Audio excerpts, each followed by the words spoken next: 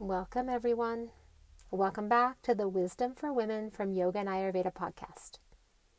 I'm so glad you're here. My name is Jennifer Allen, and I'm your guide. I'm guiding you to lead a more rested life, to align with nature's rhythms, and to honor your divine soul purpose. This is episode 26. I can't believe it. And this episode is about how to align your yoga practice with the rhythms of nature. It's about embodying the wisdom of Ayurveda in your yoga practice. I believe our practice is not meant to be the same every day. Just as the seasons shift and change, and the lunar rhythm shifts and changes, just as the energy throughout the day shifts and changes, so do we, and so does our energy. We are not designed to be the same all the time. We shouldn't have to show up to our lives and to our practice in the same way every single day. I was just talking about this to a one-on-one client, and we were discussing this idea of showing up, even if we're teachers, coaches, guides, parents, showing up as we truly are, and modeling this for our students and clients and family and friends. So today I'm showing up for you in my week of winter.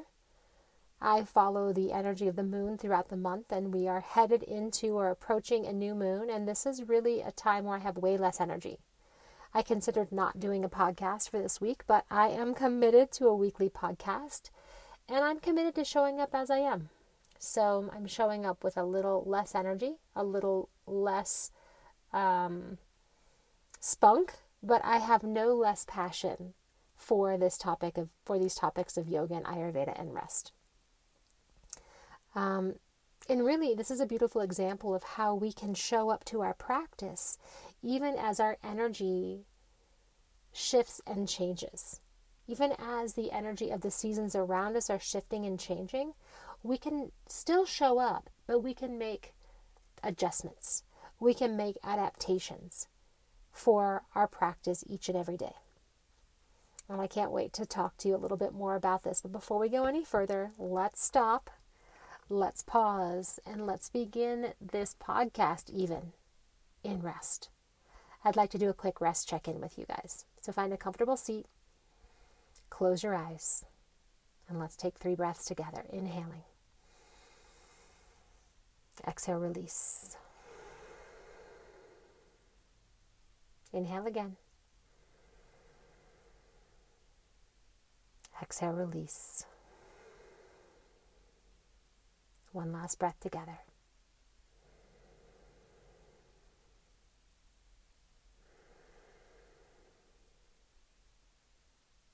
And as you linger here for a few moments, feel into the physical body, the mental body, and the spiritual body or the soul.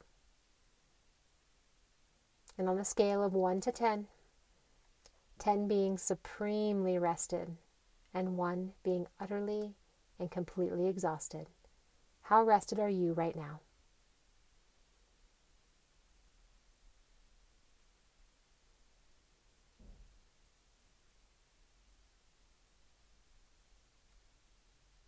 I am about a 4, and that's okay, right? Like I said, I'm in my wintering phase right now, or my week of winter, so being a 4 is I actually feel pretty good about that. So depending on where you're at and how you are doing, I wanted to remind you that I'm here to support you in creating a rested life. This episode is brought to you by the Seasonal Rest Reset series.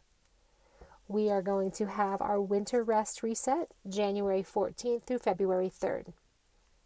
This is a 3-week Yoga Nidra-based experience that will allow you to rest into the new year, that will allow you to create a year with rest as the foundation. We will be resting our body to revive our soul. I guarantee you resting for 21 consecutive days will change your life. Check out the show notes for more information and registration. Now, back to today's episode about embodied yoga for winter. In Ayurveda, there are 20 qualities and 5 elements that form or combine to create the 3 doshas or energies. Again, those are Vata, Pitta, and Kapha. And right now we are in Vata season. This early winter season is Vata season. And the main qualities of Vata and Vata season that I want to discuss are cold, dry, and windy, or mobile. So these qualities are in the environment around us, and they are building as we move through the season. So what happens in the environment around us is also going to happen within us. So our bodies might get cold, dry out, and become ungrounded or mobile, right? So in Ayurveda, there's a principle: like increases like, and opposites bring balance and healing. So this time of year, I want my practice to be warming, nourishing, and grounding. And this is what I'm personally doing, and this is what I'm sharing with students and clients inside the Embodied Yoga Collective. I want our practices to be warming, nourishing, and grounding. So this might look different for each and every person based on your constitution, your imbalance, your location, your preferences. But there are commonalities to everyone to make your practice more warming, more nourishing, and more grounding. So right now in the Embodied Yoga Collective, we are practicing yoga for winter. We're aligning with nature and to the wisdom of Ayurveda. So we're practicing yoga to warm, to nourish, and to ground.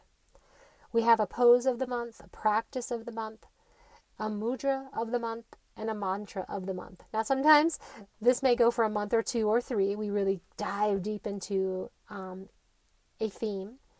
But this pose, practice, mudra, and mantra, they're woven throughout the month or months to really deepen the teaching and to deepen the experience. So how do we warm, nourish, and ground ourselves through our yoga practice? So to warm, we might do pranayama, breath work, like ujjayi or bellows. We might do more of a flowing type of, or slow flow type of movement, where we're not just holding static, although that can be very grounding, but we want to bring in a little bit of movement as well to warm and heat the body.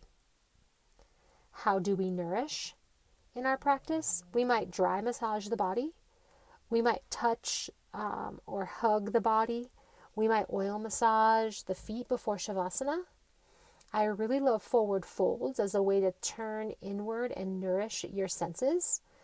Mantra for the mind and for the soul, these are all very nourishing. How do we ground in our practice? We might practice reclined upon the earth. Having that full body connection with the earth can be very grounding. We might do seated forward folds. Again, as I mentioned, folding inward, not only nourishing but grounding. We might do standing poses with real intentional foundation through the feet. Poses to support the root chakra will also be very beneficial. So these are all things that I am practicing myself and teaching students within the Embodied Yoga Collective. Now, this is not a one-size-fits-all practice, but if you come to the practice with an openness and a willingness to go within, to see what is present and to see what is needed on any particular day for your practice, you can customize what I'm offering to make it more warming or less warming. You can make it more nourishing or less nourishing, more grounding or less grounding. We start with this same foundation, and then we can customize the practice for our needs. Say, for instance, seated forward fold. Right? There's ways we can make it more warming, more grounding, more nourishing. Right? And so we'll all start with a common baseline, and then we can customize our practice. And this is the beauty of practicing, especially the beauty of practicing from home in an online platform or format. So again, we are in Vata season, we are in early winter, and we really want to bring the elements, the qualities of warming, nourishing, and grounding to our yoga practice. If you have any questions about this, or if you find this exploration of embodied yoga really interesting, I invite you to join us in the Embodied Yoga Collective. Each month, as we move through the month, we rest in, then we align, flow, explore, and restore. I'm going to put the link below for you to join the wait list for the Embodied Yoga Collective, as I'm having a big enrollment in early February. All right, thank you guys so much for being here, for exploring the wisdom of Ayurveda, the wisdom of yoga, the wisdom of nature. Until next time, I see you, I appreciate you, and I love you.